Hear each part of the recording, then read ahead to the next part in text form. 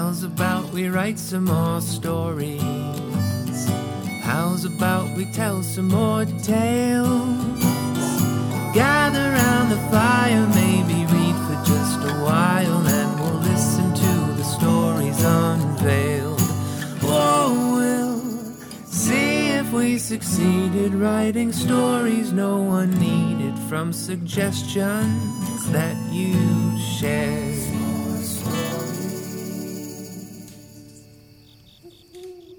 Hello, and welcome to the campfire yet again. I am your host, Colby McHugh, and we like trying new things here on the S'more Stories podcast. This episode that you are listening to right now is the first of a brand new series I'm calling, and this is very on brand as always, Fireside Chats. These episodes will function more as interviews rather than the typical kind of show and tell procedure of our mainline episodes, which I love and we will still continue to do, of course, as well. But what I've realized in talking to people and asking people about this podcast is not everyone has the time to brainstorm, write an entire story. It is a lot of work, and I completely understand that. But I want to talk to them anyway. I want to talk to them about stories. I want to learn their secrets. I want to steal those secrets and use them for myself. That is the open secret of this podcast. It's not a secret if I'm telling it, actually, I guess. But for this inaugural episode of Fireside Chats, I am so incredibly excited to introduce you, beautiful listeners, to your new favorite band, the Wolves of Glendale.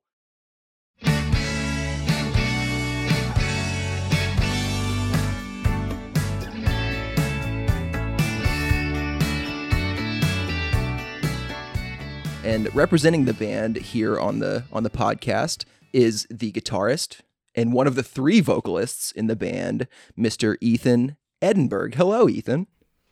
Good morning, Colby. Or good evening, I should say, since it's nighttime and we're outside next to a fire. Exactly. You're already figuring it out. You're already on brand. I love that. Yes. Thank you for joining me behind or around the S'more Stories campfire. I'm so excited to learn more about you, your background, the band as well. How's your morning going? You were coming in from California. I, of course, am here in Atlanta. How's everything going? It was good. Yeah, it was a tough plane ride to get here. And then, I took an Uber and then a bus. And then a man on a horse and cart took me here out to the weird desert/beach area you got going. But besides that, my morning's really nice and relaxing. I had a coffee. I made myself a little cappuccino with a little oat milk. And my cats are being very cute.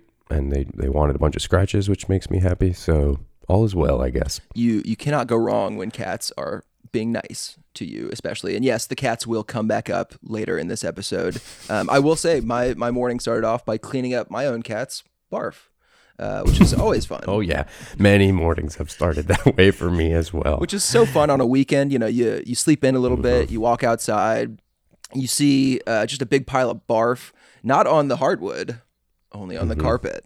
Of course, always on the carpet. And also, at least for me, I don't know if this happens to you, it's usually not me waking up and running into cat barf. It's typically about 5 a.m. and I will just start hearing the cat about to barf. And I will hop out of bed as if there's a fire and run over to the barf and clean it up at that point in time. And there's nothing worse than the sound as well. It's not a great sound. I wouldn't put it on a dance track or anything. No, the worst alarm ever, to say that. We are already off the rails, and I love it. This is off to a fantastic start. Wait, this podcast is not about cat barf? I thought we will. Oh, my mistake. We will circle back around to the cat barf at the very end. Good. I promise. I have a lot more to say. Me too. Honestly, me too. We could get too deep into it, but I digress. There's other things to talk about. Sure. To listen to a Wolves of Glendale song is a unique experience. It's going on a journey that includes, really tight 3-part harmonies, of course, great instrumental musicianship, some incredible jokes, some incredible concepts, and then by the end of it, I am now screaming at the top of my lungs something insane, like sacrifice a puppy for love, or the city of Madrid does not exist. There is truly a Wolves of Glendale song is a journey unlike any other. And so, of course, I had to ask and see if you would be interested in chatting with me on this podcast, because truly I have not been able to stop listening to your guys' music for the last month or so. It is so catchy. And as of this recording, we are also celebrating a new single from you guys as well. Yes, sir. Loud Ass Car just came out, 2 days ago. The video should be out in about a week, about 8 days. And thank you for saying all that. That's really, really nice. You know, we're a pretty new band, so to hear that type of feedback is awesome, because I think that's exactly what we're going for. You know, the music comes first, and, you know, we always say, like, it's got to be a great song, even if you don't speak English.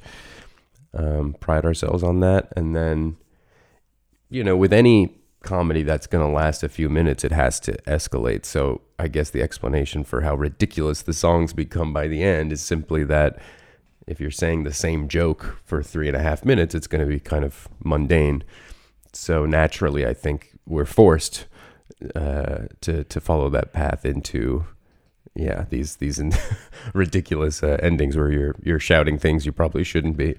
There's nowhere else to go but weird at the end of a song like that, I imagine, where you're like, we got to top ourselves, you know, in the bridge or something. And yes, Loud Ass Car is the brand new song, which is, again, a great song. Just like all of your songs, an incredible earworm that like just gets stuck, drilled into my brain in the best way, and not a way that I'm like mad about. I'm always excited when I have a line from one of your songs stuck in my head. And yes, the music video you mentioned is coming out in about a week or so, you said, as of this record. Yes. I mean, depending when this comes out, of course, but we're aiming for March 20th as the release date. Awesome. And I have seen a couple pictures that you guys have posted on your Instagram of some incredible haircuts and beards. I still kind of have the remnants. You can see here this line. The fade. My fiance absolutely hated.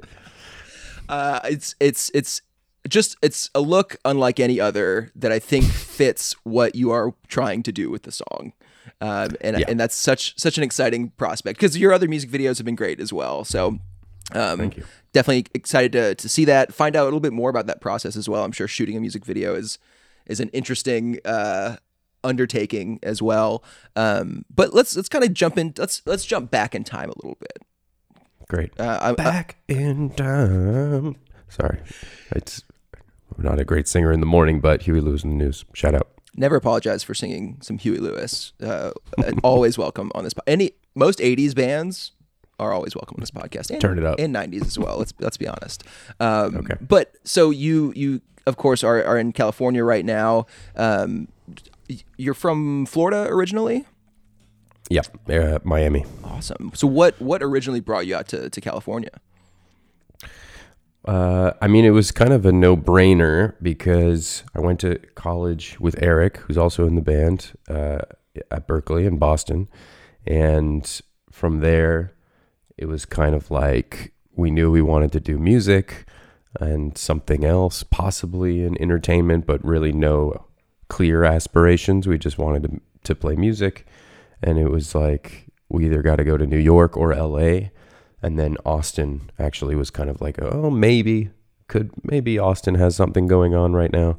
But New York or LA was like, if you're really trying to just do this, like no safety net, 100 miles an hour, that's where you got to be. And I had been to New York a couple times just for like a day or two at a time to do a show. And I'm not going to say hated Boston, because I did really love Boston, but being from South Florida, the winters destroyed me. I am not strong physically or strong-willed, I guess. I felt like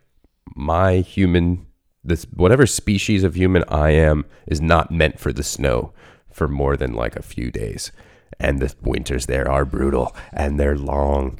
And so I was like, there's no chance I could live in New York, zero, because of the winter. And it's also kind of just chaotic. I know tons of people who love New York. And this podcast certainly doesn't have to become LA versus New York, but I just knew LA's weather is similar to South Florida's. And so if I can get, entertainment industry stuff there, then great, I'll do that. And so I went, and then basically proceeded to just beg Eric to move to LA because he moved to New York. He chose, he has family from there and stuff and friends. And so he moved there. And then, so we were just talking on the phone all the time. And, cause we had become, kind of inseparable. So to be separated from your inseparable friend is tough. And so we were just talking on the phone all the time, and he was basically just miserable.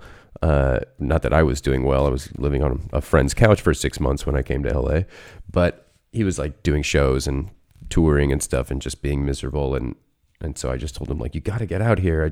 I just went to this comedy show, and I just made this like weird comedy video, and I entered it in this contest, and it's doing well, and you got to do it with me. And enough of my bothering, enough of my annoying him worked, and he moved out, and then we lived together here in Glendale, actually. Nice.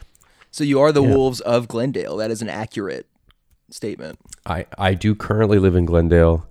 I did when we started, which was last year. And Tom does as well, who's the third member. He did and still lives in Glendale. And Eric, like I said, lived in Glendale with me for a little while when we first came to LA, and now lives in Burbank.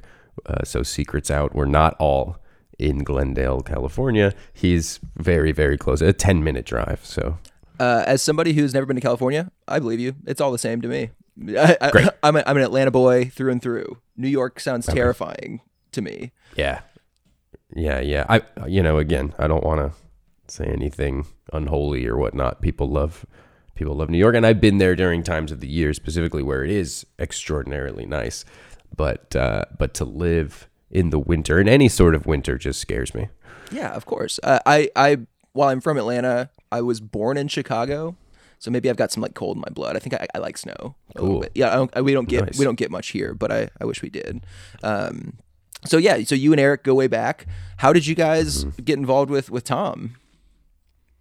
So yeah, Tom was making musical comedy before us.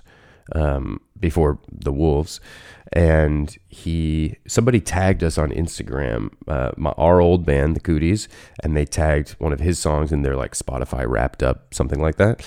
And so he checked us out and kind of became a huge Cooties fan, and then wrote to us and was like, I love you guys. You guys are doing musical comedy the right way, and then he was going to come visit LA because he was thinking of moving here. And so he did come while we were still a band, and like came to one of our rehearsals, and I just liked him off the bat, because it's also rare you meet somebody else in music comedy that is like really good at what they do. Like they take the music really seriously and the comedy as well, and it's just like a really chill dude, or person, I should say. And so anyway, we just became fast friends, and then he like came to one of our shows, and then we ended up breaking up. The Cooties ended, and Eric and I, that was a very, very difficult decision for us. And then we just decided, like, all right, we're not a comedy band anymore. No more comedy band. We're just going to like write scripts and act and do all these other things. And then Tom moved to LA, and I started hanging out with Tom. And then he house sat for me for like 10 days here in Glendale and took care of my cats, fell in love with my cats, and then fell in love with Glendale and was like, dude, I'm moving 3 minutes from you. And I thought it was kind of like half joking, and then literally like a week later moved. And so then we started hanging out like a lot because we were right next to each other, And so after we hung out a few times and jammed and wrote some tune, like we wrote a song together, I was like, we got to get Eric in here. What are we doing? Let's just jam. And so the three of us came together. That was March 6th, 2022. They met for the first time. We wrote Vapid in Vegas that day. And then that was it. We had that discussion of like, okay, this is too much fun. This song is cool. We all think it. What are we going to do? Are we making a band? And if we are making a band, this needs to be legit. This needs to be a business, not just like a hobby for fun. And, we're all older now, and we've like learned many mistakes from our past experience. So it was really nice that we all had like the same exact like goals, mission statement. You know, we talked about it as if we were launching a pizza restaurant or something. It was like, this is how this is going to work. Here's how we're going to arrive on time. These are the dates we're working. So it's just been like super satisfying for me to be in this, like, I don't know what to call it, like corporate music comedy band. Yeah, totally. And I think the corporate aspect that you mentioned is really interesting because you're coming at it from a like an adult perspective. You're like, we know what we're trying to do. We know what we need to do to make it work. But it seems like you guys are still having a lot of fun with it as well. Oh yeah. Which is like that's the perfect blend of those things where you're like, we know that we're passionate about it. We want to make it work, but it hasn't staled. Like it's still enjoyable, which is great. Yeah, I mean, I firmly believe, you know, they're so tied together, right? Like when something is working and when everyone's helping each other out, it's way easier to have fun all the time. You know, it's only when, you know, people are either dropping the ball or just priorities are different that it becomes like it's more difficult to just kind of let your hair down and have a great time. But you know, playing music together, writing songs, performing, like the goals of the band, or like I wouldn't say the bulk because all this other stuff does take a lot of time, but like just hanging out together, making music is like the most fun thing on the planet to us. So yeah, it only made sense to like, okay, how do we take care of business on the other side of things so that this remains as fun as it should? Yeah, I mean, I think that's such an important aspect of that, and like you said, like it's a year you guys have been doing it, and it's you guys have put out songs, music videos. You know, you've gotten pretty big on social media, which is great, and for all that to happen in a year is so incredible. Also, happy slightly late 1 year anniversary to you guys. Yes, thank you. Happy Wolf-iversary to you. Wolf-iversary, well. yes, of course. It's you mentioned how Tom actually found your band, the Cooties. He like found a song that was on one of his friends, like Wrapped or something. Very similar to how I discovered the Wolves of Glendale, which I think is a fascinating story for me. So about a month and a half ago, I'm in the car with my girlfriend. We've got a couple friends in the back seat. We're talking. We're just kind of chatting. She's driving. I'm in the front seat, which means I'm picking the music, of course. So I didn't take initiative. So I picked her Discover Weekly, you know, on Spotify. I was like, let's just play through it, whatever. And a couple songs go by. They're whatever. They're forgettable. And then what I think is your guys' first single, Olivia. Was that your first song? Yep. That popped up on her little screen on the dashboard or whatever, and I distinctly remember seeing Olivia, which is her niece's name. So we were like, oh, look at the song title, whatever, cool. I remember hearing the instrumental like beginning part and being like, that's cool. I like the sound of this. Had never heard of Wolves of Glendale. Didn't know. I also liked the album cover. That was a quick note of like, this is interesting. That was my fiance's work. Amazing. It's so exciting. And so I heard the instrumental, clocked that it was interesting, and then went back to the conversation that was happening in the car. And then fast forward maybe a minute and a half later, we get to the second chorus, and I hear where it comes back in. I think the line is, my girlfriend's a ghost, my mom doesn't get it. And I just heard that, and I was like, wait, huh? And so immediately I restarted the song from the very beginning. I'm missing something. Yes, and listened to it all the way through and was cry laughing the entire time. And then for the rest of the day, I had it stuck in my head because it was so incredibly catchy, and like every joke was also catchy in melody form, which I hadn't really experienced before in many ways. And so I can relate to Tom's experience of like, wait, what is this? Oh my God, this is incredible. And then of course, right after that, I found Vapin' in Vegas, which was the other single out at the time, and proceeded to just listen to them nonstop. I couldn't help myself. They were just always in my head, always in my girlfriend's head as well. She is incredibly excited that we're chatting today. Oh. She's working. Well, shout out. You know? Yeah, Brittany. She's great. What's up, Brittany? Thank you. She'll appreciate that.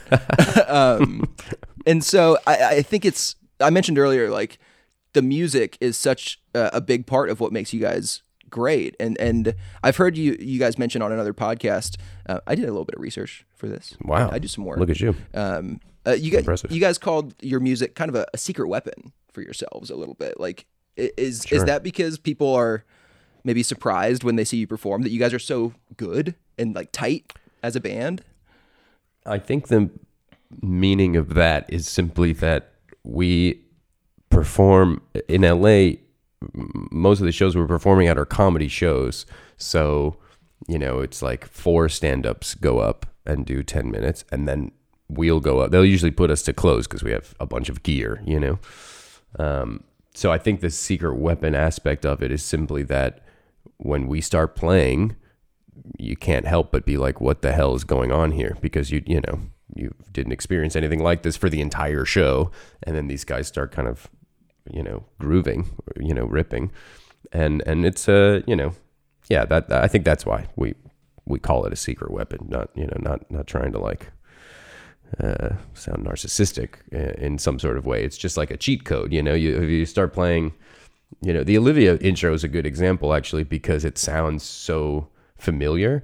It sounds so like, oh, this is like a Jackson Browne song or like a Hall & Oates song or something. You're like, instantly something goes off, I think, in people's heads, or they're like, I like this. This is nice.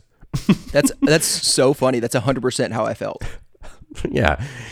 So in that way, it's kind of like a great magnet, to the audience, where it's just like, oh, okay, I'll give this a shot. This sounds nice. I trust these guys, which is kind of just, it's tough as a stand-up to go up there and for the first thing that you say to have everyone in the room be like, I'm on this person's side.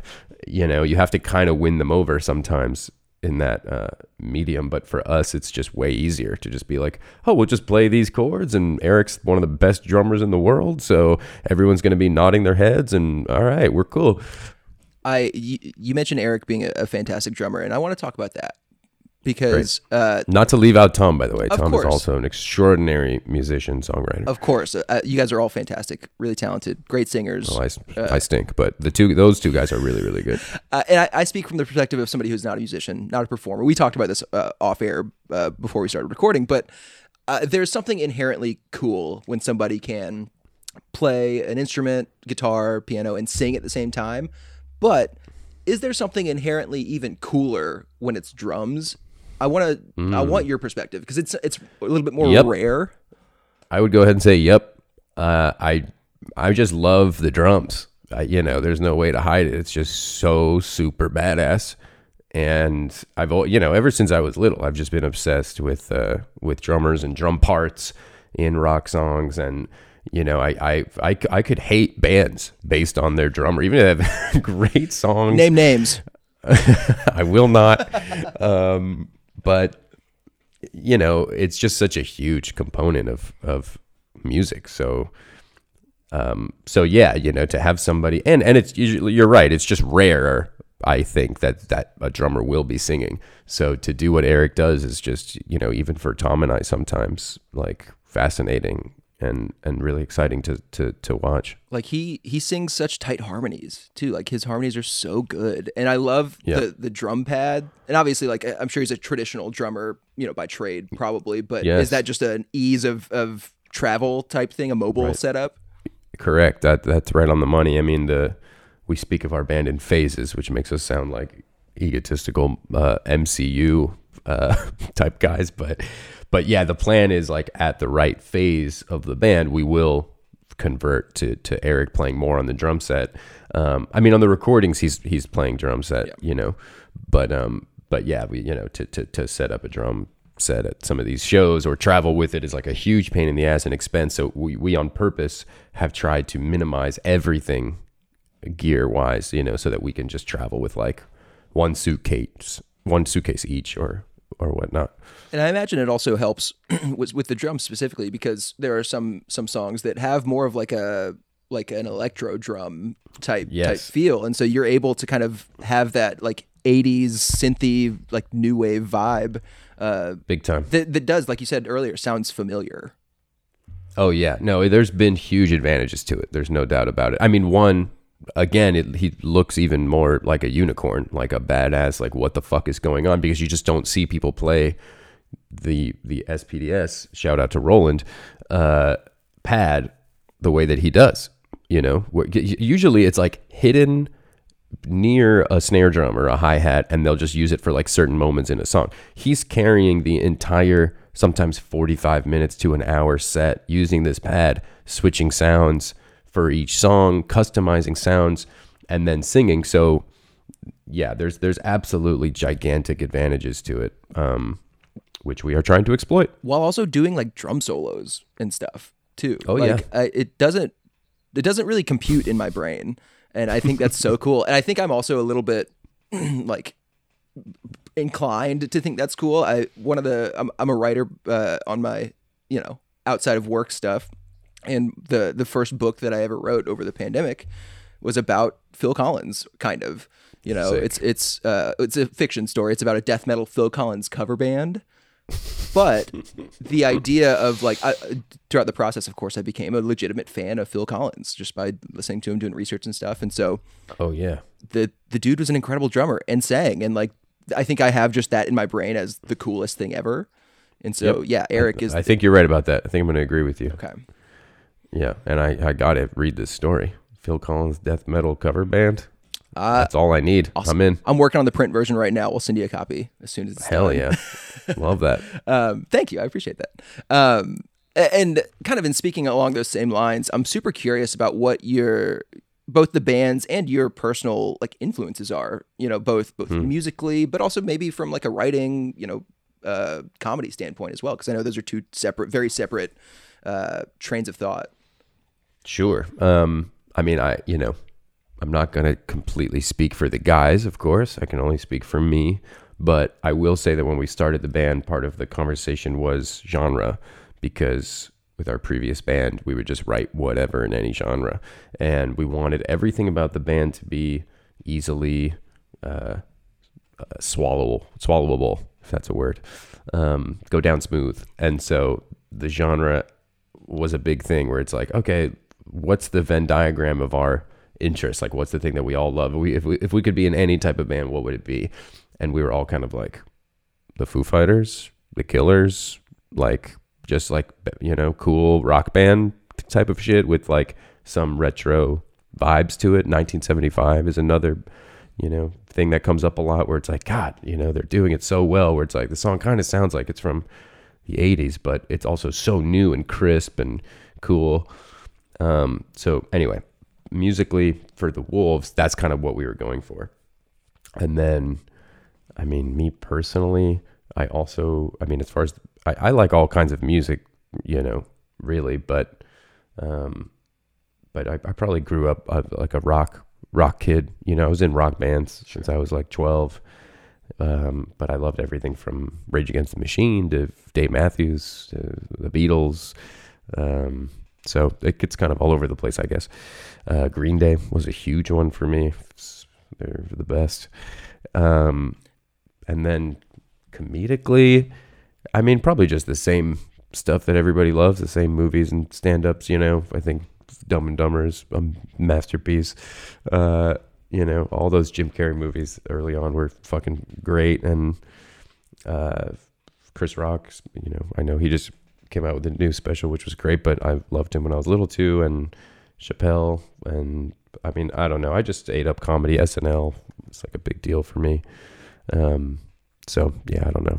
Yeah, and you mentioned also before we started recording that you're a huge movie fan as well, and so I'm sure you pull influences from that world, even outside of just comedy, I'm sure, because the film world is huge, and more so than just a Dumb and Dumber, which, yes, I'm with you. That was like the movie I grew up on 100%. I was a preacher's kid, so we weren't allowed to watch a lot of movies.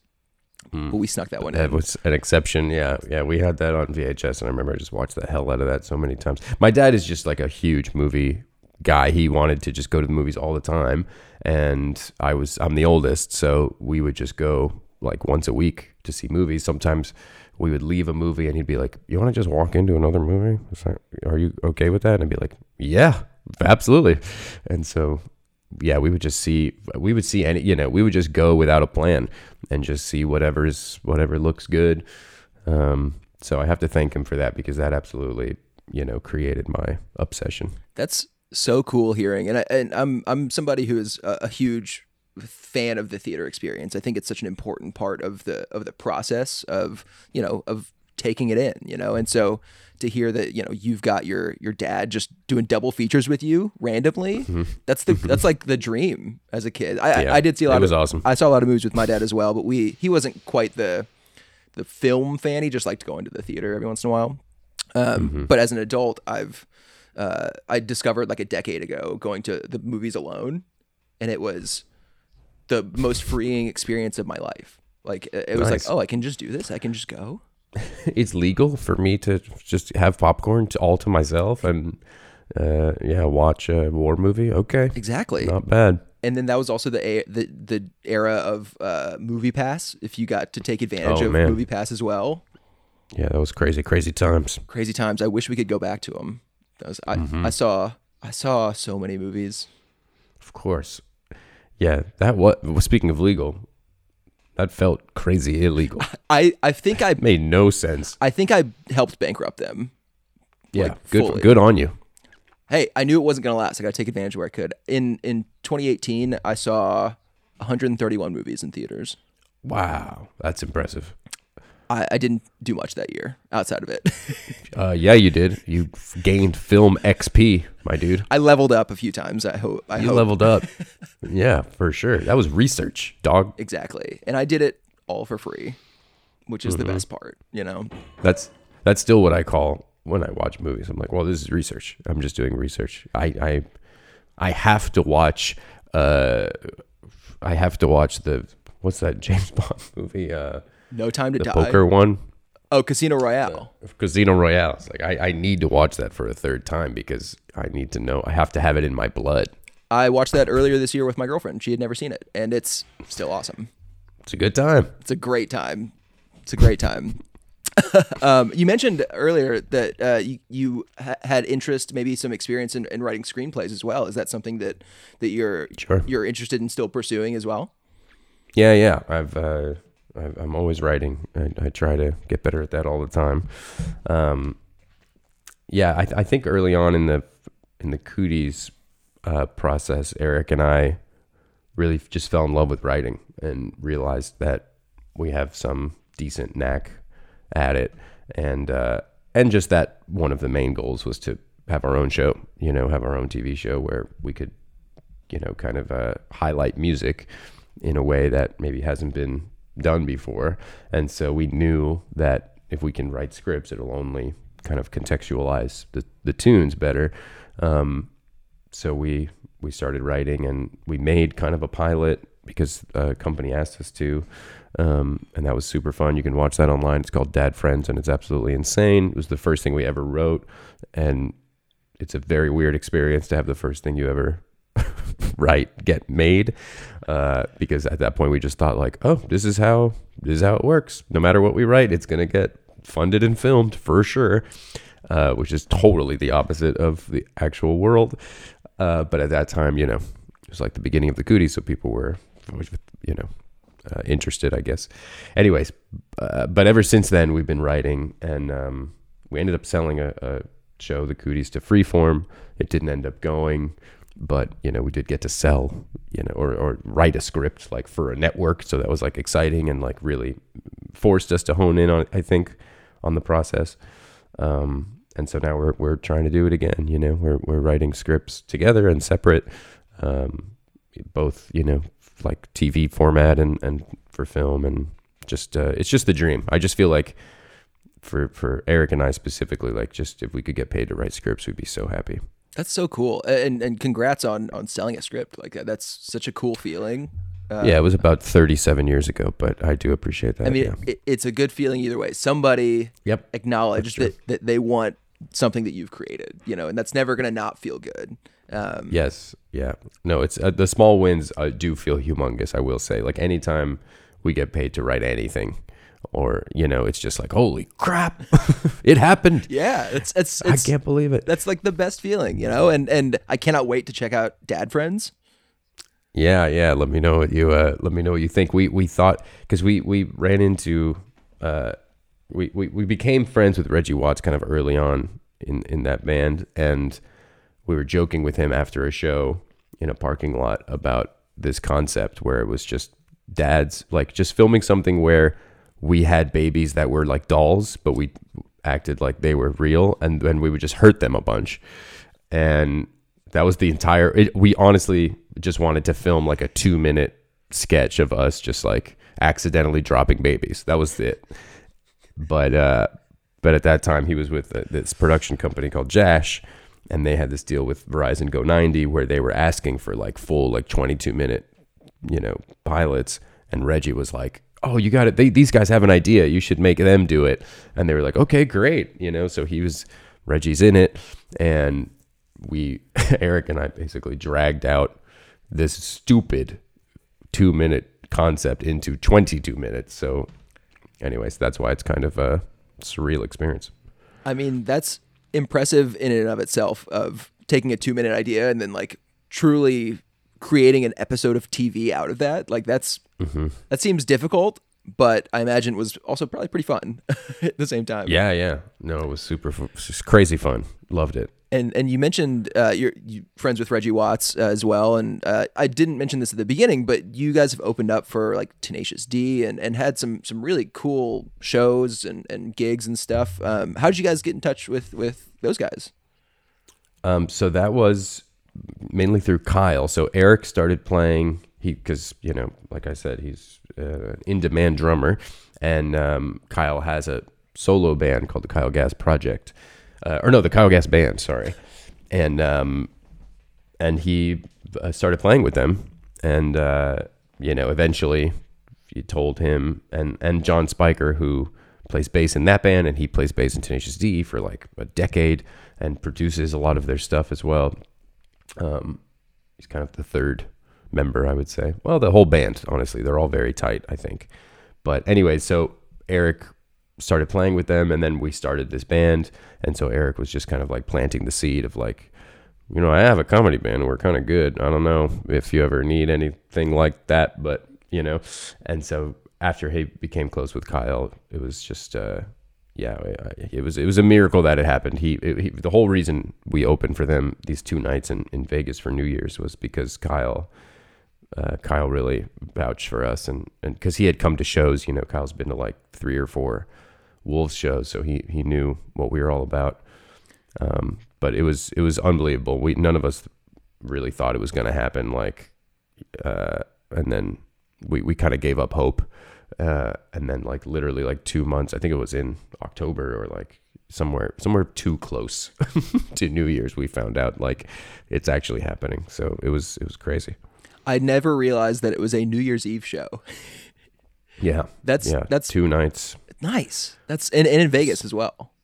Yep. At the Virgin Hotel and Theater. It was unbelievable. And, all of us obviously have been huge Tenacious D fans since we were little, and then just gigantic Jack Black fans as well. He's kind of just, anyway, legendary figure, so to have him come into our green room and be like, great work, I love you guys, what's up? It was like, oh my God. That's got to feel so surreal. Yeah, it was really effed. It's so effed, so incredibly crazy effed up. I did not ask how old you are, but Thank you. I imagine, so I love Jack Black as well. And my thing was, I was in middle school when School of Rock came out, and it was like the greatest movie of all time when it came out. Yep. And I've mentioned I wasn't a musician, but I had friends that were really good musicians and were like into the classic rock phase in middle school, like a lot of kids were. And so like School of Rock coming out was the perfect storm of everything for them. And so since then I've like, you just love Jack Black. He's the best dude. He's the best, the absolute GOAT, unstoppable force. So I'm glad. Can't say it enough. I'm glad that streak continues with him. Good for him. Let's give him a round of applause. Oh my God, he's so unbelievable. Even at soundcheck, by the way, we were there like waiting to soundcheck while they're soundchecking, and he goes hard at soundcheck. He's like still jumping around, cartwheels, like belting the vocals as if the place is packed. I don't know. It just blew me away. So much energy, so energetic. And speaking of Vegas, you mentioned that you guys wrote your second single, "Vapin' in Vegas," at your first ever Wolves of Glendale practice. Yeah. How did that even come about? Man, that's a good question. So Tom, I remember, had the part, like, we were like, anybody got anything? That's kind of how a lot of the, rehearsals will start. And Tom was like, I have this kind of cool, kind of 80s, like, ba-dum-bum-bum-ba-dum-bum. And Eric and I were like, yep, that's cool. So I don't know. I think, we probably just started jamming on it and somebody just yelling stuff out until it gets a laugh. And I don't know if the verse came first, or I can't remember what came first, but Vapin' in Vegas is probably just something somebody said or sang, and everyone was like, that's hilarious. That's got to be the tune. And then, we just built it from there. It feels almost like we're not writing it most of the time. Like once you start, it's like, oh, there is a correct path here to take. We just have to figure out what it is. It's like a little Rubik's Cube. And with each like verse, each chorus, like you just keep topping yourself with each joke. Does it come from just making each other laugh? And then you're like, let's keep this. This works. Yeah. I mean, we all have to, it has to be unanimously funny or good or serve a purpose of information, give a certain piece of information we didn't know before, or say something in a different way that makes it funnier, or, there's like a criteria, it has to sing well. Like sometimes we have a funny line, but it sings like shit. And so then, you got to find a different way of saying it, and then of course there's like rhyme scheme stuff. So there is kind of like, a criteria we all have to meet, but yeah, I mean, that's kind of the riddle of it, or like the problem solving of it is like once, like you can't start crazy funny. I think that's why also like some of the songs start random, where it's like, it's not funny, but we're kind of just like setting the table at the beginning. And that can be funny in and of itself. Like I think Vapin' in Vegas starts, saying that I'm 68 years old and, I just had a divorce and I hate my kids. So it's like, that's already, no one starts a song that way. That doesn't make sense. But for a comedy song, it's like, oh, okay, so these are the facts of the situation. It's already kind of funny. And so now we have to make it more ridiculous. It makes the payoff that much better when the setup isn't even like a joke in and of itself. You're just kind of explaining what the premise is. And then when that first chorus hits of a lot of your songs, that's when like, I feel like the first big laugh comes. It's just like, oh my God. And then you're singing along to it as well, because it's just stuck in your head. There's also, I think, just something innately funny about hitting almost any kind of chorus in a comedy song, because there's just like like that realization moment of like, really, this is what the song's about? Okay. All right. Yeah, I'm here for it. Didn't know that you would commit a whole song to, this thing, but okay, sure. But I'm here for it. And you mentioned like maybe Tom came with an idea for that initial keys part for Vapin' in Vegas.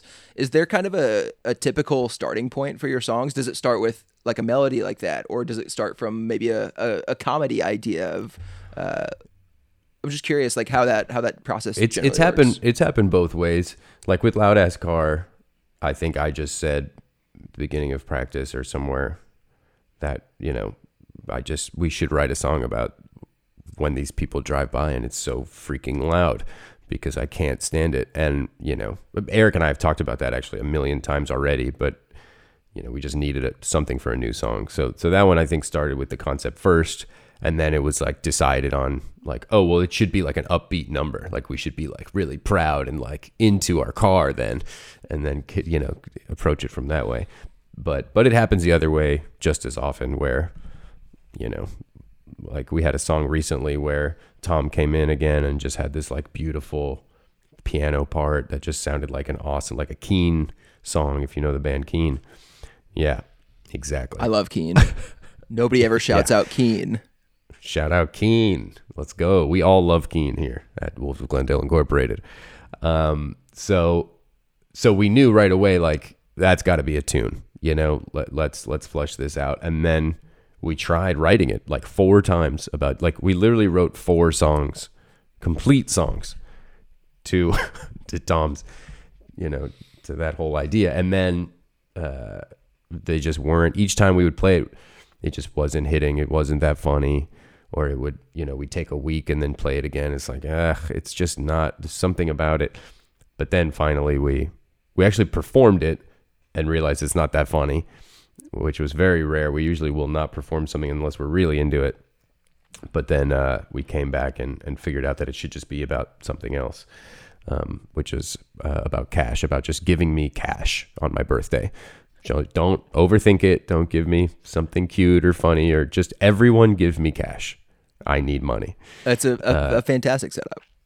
Yeah, exactly. So yeah, anyway, to answer the question, it's like, you never know. It could come from a riff. It could come from a comedic concept. It works both ways. That brings up an interesting point, something that I hadn't really thought about, you know, with music and comedy kind of mixing together. You can obviously post that online, you can post videos, but like those live performances, that is the easiest, kind of quickest way to get feedback. And I imagine it's probably not a typical feeling for you guys, you know, playing a song and then realizing that it's actually not as funny as you wanted it to, because I can imagine it's probably very easy to see people laughing and having a great time when you guys perform as well. Yeah, I mean, honestly, like I said, I think the 3 of us are pretty good barometers, you know, because all it honestly takes is one of us to say, I'm not really into it. I don't think this is that funny. And that's literally it. It's just, you know, once somebody mentions it, then it's out there and it's like, yeah, we can probably beat it. You know, that's always this isn't good enough or whatever. But you know, sure, you know, there's nothing better than trying out a song for the first time and getting people like laughing and cheering and telling you after the show, like, I love that new song. Like that's the best, you know, that's the best feeling, because it's like, oh, thank God we don't have to rewrite that shit again. Yeah, just save yourself a little bit of time in the long run. Yeah. I'm curious what you're like in 2023 in the music industry, the internet industry, the comedy world. Like, what's the strategy these days? Is an album still a thing that people want to purchase or consume, or is it more like, you know, music videos, singles, YouTube shorts? Like what is the kind of marketing strategy there? It's a tough question. It's a tough, you know, we sort of struggle with it all the time, but I think we've struck a good balance of kind of doing both, right? Where like on one side, it's all the stuff you really want to do, you know, like for us, that's like music videos, for example, where it's like, it's a perfect encapsulation of our concept. You know, there's a visual part of it that's really funny, you know, and we want to act and, you know, just show the jokes. It just makes it way funnier. Is it the most effective online victory? Like, no, like, you know, the parodies, for example, that we do get way more views so far than our music videos, because people probably don't want to watch a full 5-minute music video on Instagram or on TikTok or whatever, you know. And we get that and we understand it. Tom especially is like very, very social media savvy, and so we try to accomplish both, right? We try to like do certain things consistently that are very short form, low lift, that's still fun for us, but more so geared towards views and growing, you know, the social media and stuff like that. And then there's also like, but here are the things that we really, really want to do, that if you become a fan of Wolves of Glendale, maybe you came to us because you heard, you know, Old Doritos, but then you look into the band and it's like, oh shit, like, you know, this music video is nothing like that, but I like this too. Then it's like, okay, so you get what we're really spending our time doing, what we think is the our strong suit, I guess. So I think it's just following what we really love, and then also trying to strategize ways that we can, be effective on social media. That, it's just like a low lift, something that maybe won't take a week the way like maybe writing a song will, but it will serve a purpose, It's almost like a one for you, one for them. We're very Scorsesean. Exactly. Which, kind of brings me to my next question with your music videos, which are great and like great concepts. Of course, you got the facial hair, the haircut, you're really putting some work in there. Is this like, how directly are you guys involved? Like, are you guys directing it? Are you guys like, how is the filmmaking process for those? No, we outsource, because we want someone in charge that takes it as serious as we do the music, and we know we're not at that level. So no, we shout out to Ben Joyner. Ben did Olivia, and now he's done Loud Ass Car. I think co-directing this one with his buddy Henry. The two of them I actually met because they did a music video called Plaza with the Cooties, and they just impressed the hell out of me at that point in time because of how I think I respect like work ethic more than anything, and they just put so much work. They were just willing to just go above and beyond and spend like 4 or 5 days shooting, and then just like illegally setting up in parking lots and like having security come up to them, and just stuff that I don't know if I have the balls to do. And so ever since then I was like, I love this guy. This is my dude. I will follow Ben into fire. If he says to have the worst haircut and facial hair on the planet, I will absolutely do it, because I know it'll come out dope. And how long did you have to have that facial hair and haircut, or facial hair at this point? It was 5 days, maybe 4 days, something like that. It's no big deal. Happily do it again. Not a short amount of time though. No. Would have been easier if I was single. That is true. Beyonce did not appreciate my face at that point in time. But yeah, and then the second one was our buddy Lucas, a good buddy of ours, Lucas Bollinger, who we just basically invited to come to Vegas with us and just document everything and put together a music video, and he did an absolutely bang up job. He's the man. So yeah, I mean, we have say in that.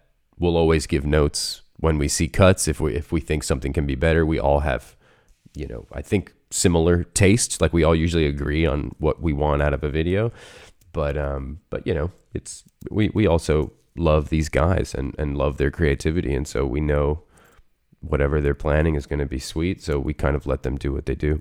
That's the fun part about collaboration and like working with people that you not only like, but whose work you respect, and who, like you said, whose work ethic you respect, and that they're going to work hard for you, so you'll work hard for them. And I think that's like the sweet spot of that kind of stuff. And then you don't have the pressure of doing it yourself. You've got somebody who you trust, which is. And then I should also shout out Forever Holiday, which is a production company run by a couple, Luke and Bailey, who produced Olivia and now Loud Ass Car, and they're just absolutely unbelievable, hardworking, lovable people, super sweet.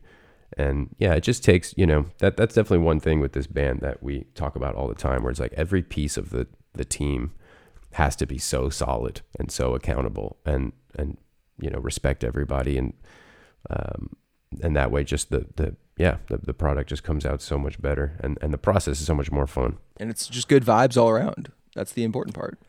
Yeah, definitely. Like nobody's mad or mean, or they might be mad about certain things outside of people's control. That happens with any sort of. They do a good job of keeping it in, if that's the case. Exactly. There, sure.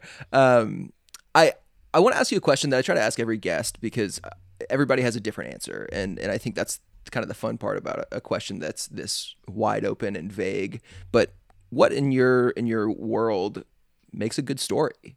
Whether it's a book or a TV show or a movie. Like, I'm sure you consume lots of different forms of stories, but I'm just curious, in the broadest terms, like, what makes a good story?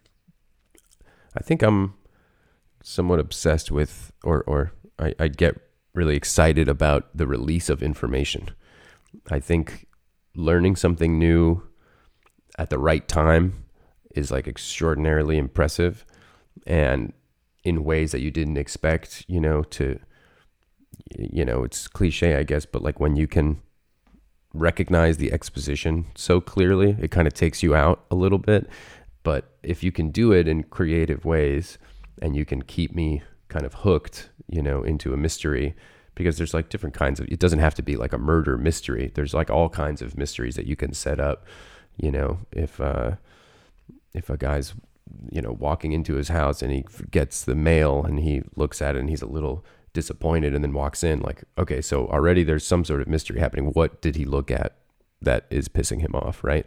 And then maybe we learn a little bit more because somebody says something about that in the house, and then okay, so I think that's one thing that I'm always trying to keep in mind, is just like, what does the audience know? What can we sprinkle in at what point in time? And then I don't know, I guess I would say character stuff. I like when, I like movies that there's not a lot of frills going on, even though, I love Top Gun and, like James Bond we were talking about and all this kind of shit too. But the movies I really like super geek on are like Hateful Eight, for example, where it's like, we're just in this one place for 3 hours and the movie is good. How is that possible? I just watched Women Talking because the Oscars are today, and that was another one where I was just like, oh my God, just like overwhelmed with how awesome it is that you can make a movie that's compelling, that's just because of the character. The characters are so strong, and you end up caring about several different characters and their experience and their perspective. So I think that's another one where it's like, you have to really think about, a few layers of your character and where they're from and, their personality and all this stuff, so that when they start talking, it doesn't sound like 4 versions of you talking to themselves. Exactly. Just 3 versions of Colby stacked on top of one of another, like just saying things that Colby would say. Nobody wants that. Right. You're right. absolutely right. Like, characters are such an important part of any kind of story. But I love your first point of like the dissemination of information in a story, like how important that is and how much it can take you out of a story when it's lazy or obvious or just boring as well. That's something that always takes me out of a theater experience. If I'm in a long movie and then all of a sudden I'm noticing like, this dude's been explaining this technology for the last 5 minutes. I don't need this, like I don't care about that. Give me something else, please. But it along the same lines, in the opposite way, when you're experiencing that in a movie theater and you don't even notice, it's the best. It's the best feeling. And then maybe you realize it after the fact. You're walking out of the theater on your drive back home or something, and you're like, wait, how'd they do that? Like it makes you kind of question the whole experience in a really cool way, I think. Yeah, definitely. I think that is super important to me, and I love when it's done really well. That sticks with me for a long time and makes me rewatch and just try to study, like, how did they, like I remember when Knives Out came out, that was like the main thing that I was obsessed with, where it's like, he's giving you these pieces of information at these specific times. How did he do that? It's like a magic trick. It's like a puzzle, and I'm terrible at puzzles. That's what I've learned as an adult. But like when you're right. Like when you watch a movie just like Knives Out, like when I experience something like that, it makes me want to go like write something and try something. Maybe not necessarily something to that like level of complexity, but it's always an inspiring feeling of like, God, stories are cool.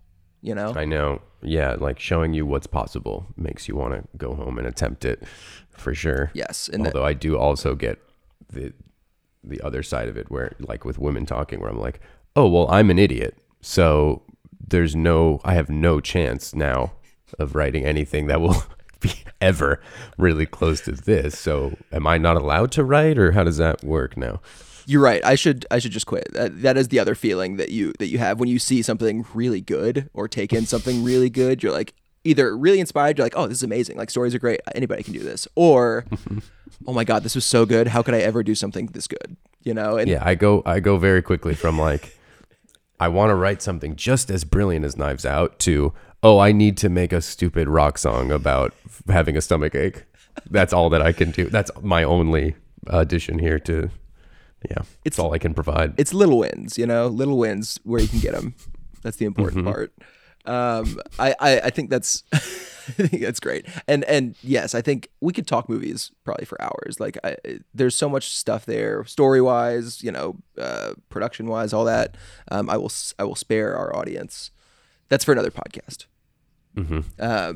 But I think the thing that I always like to end our episodes with, whether it's a mainline episode of S'more Stories or these new Fireside chats, I think story spotlights are still an important part of the process. So we can kind of give our listeners something to walk away with that they can check out.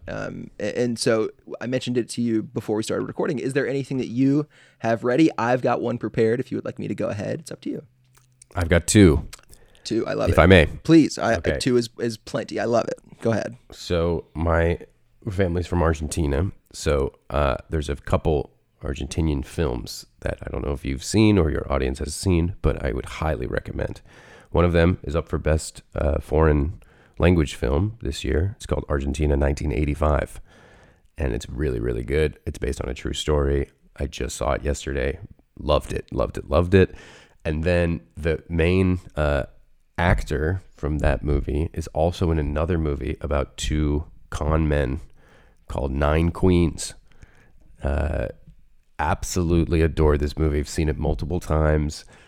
It's kind of the Sting type of thing, but like more modern and cool and in Argentina. And it's like one guy is like newcomer grifter con man, and this other guy like sees him do a con and he's like, this guy has talent, I'm gonna take this guy under my wing, and so anyway, those two I would highly recommend. Nine Queens and Argentina 1985. I have wanted to check out the first one, Argentina 1985, for a while. Have not had the chance to yet, so this is definitely moving it to the top of my to watch next list. And that other one sounds amazing. I love it. It sounds like a very cool movie. Yeah. I would. I think I like that one more, just because I don't know. I just love that kind of stuff. Sure. Any con movie like done really well, it's like, oh geez. There's not much of a better experience like that. Yeah. Like give me the original Ocean's 11. I'll watch that 1,000 times. I'm telling you, this movie rivals it. I know it's big words. I love Ocean's 11 also, but check out Nine Queens. Tell me what you think. Okay. It's so freaking great. I 100% will. I'm very, very excited to check that out. My story spotlight is a movie that I saw in theaters a couple nights ago as of this record, which was the new Scream movie, Scream 6.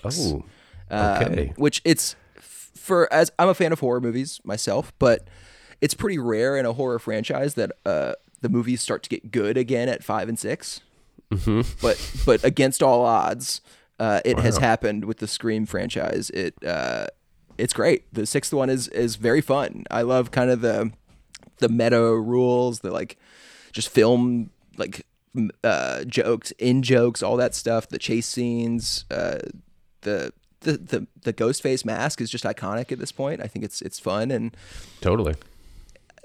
It's a good movie. I wish I didn't like it as much as I did, but it was just like, this is it. This is it. And yeah, I'm here for 10 of them. If they get to double digits, like the good Fast and the Furious franchise, a good comparison of any successful franchise, getting to 10 is a big one, I think. But yeah, I think that's definitely that's my good one. Do you want to also go on record, since we're on this, about the Oscars, and just now people will know, but they'll see if we accurately predicted who wins Best Picture. I love that. Let's do a little bit of game. Yeah, let's do that. Okay. There are, I think, maybe 2 in the Best Picture category that I've not seen. Mm-hmm. But what I am truly rooting for is for Everything Everywhere All at Once to just sweep. Okay, let's hope that happens, especially in the Best Actress. I think Michelle Yeoh really deserves that. But yeah, okay, so we have cemented our decisions, and now if we're wrong, people can think that we're idiots for the rest of time. They certainly might think that anyway, but good call. But I love that movie. It was amazing. I actually the episode probably right before this one, maybe the 2 before, depending on when this one comes out, I did a story spotlight episode on Everything Everywhere All at Once, just Unreal. as kind of a deep dive into it, because I was like, I need to talk about this more. So I rewatched it for a third time at home with my girlfriend and cried for the third time. It just breaks me in the best way. Mm-hmm. Yeah, it's the best. And not to say that there weren't other great movies that came out last year. Of course, there were some. No, really, there weren't. really fantastic. Nope, that's wrong.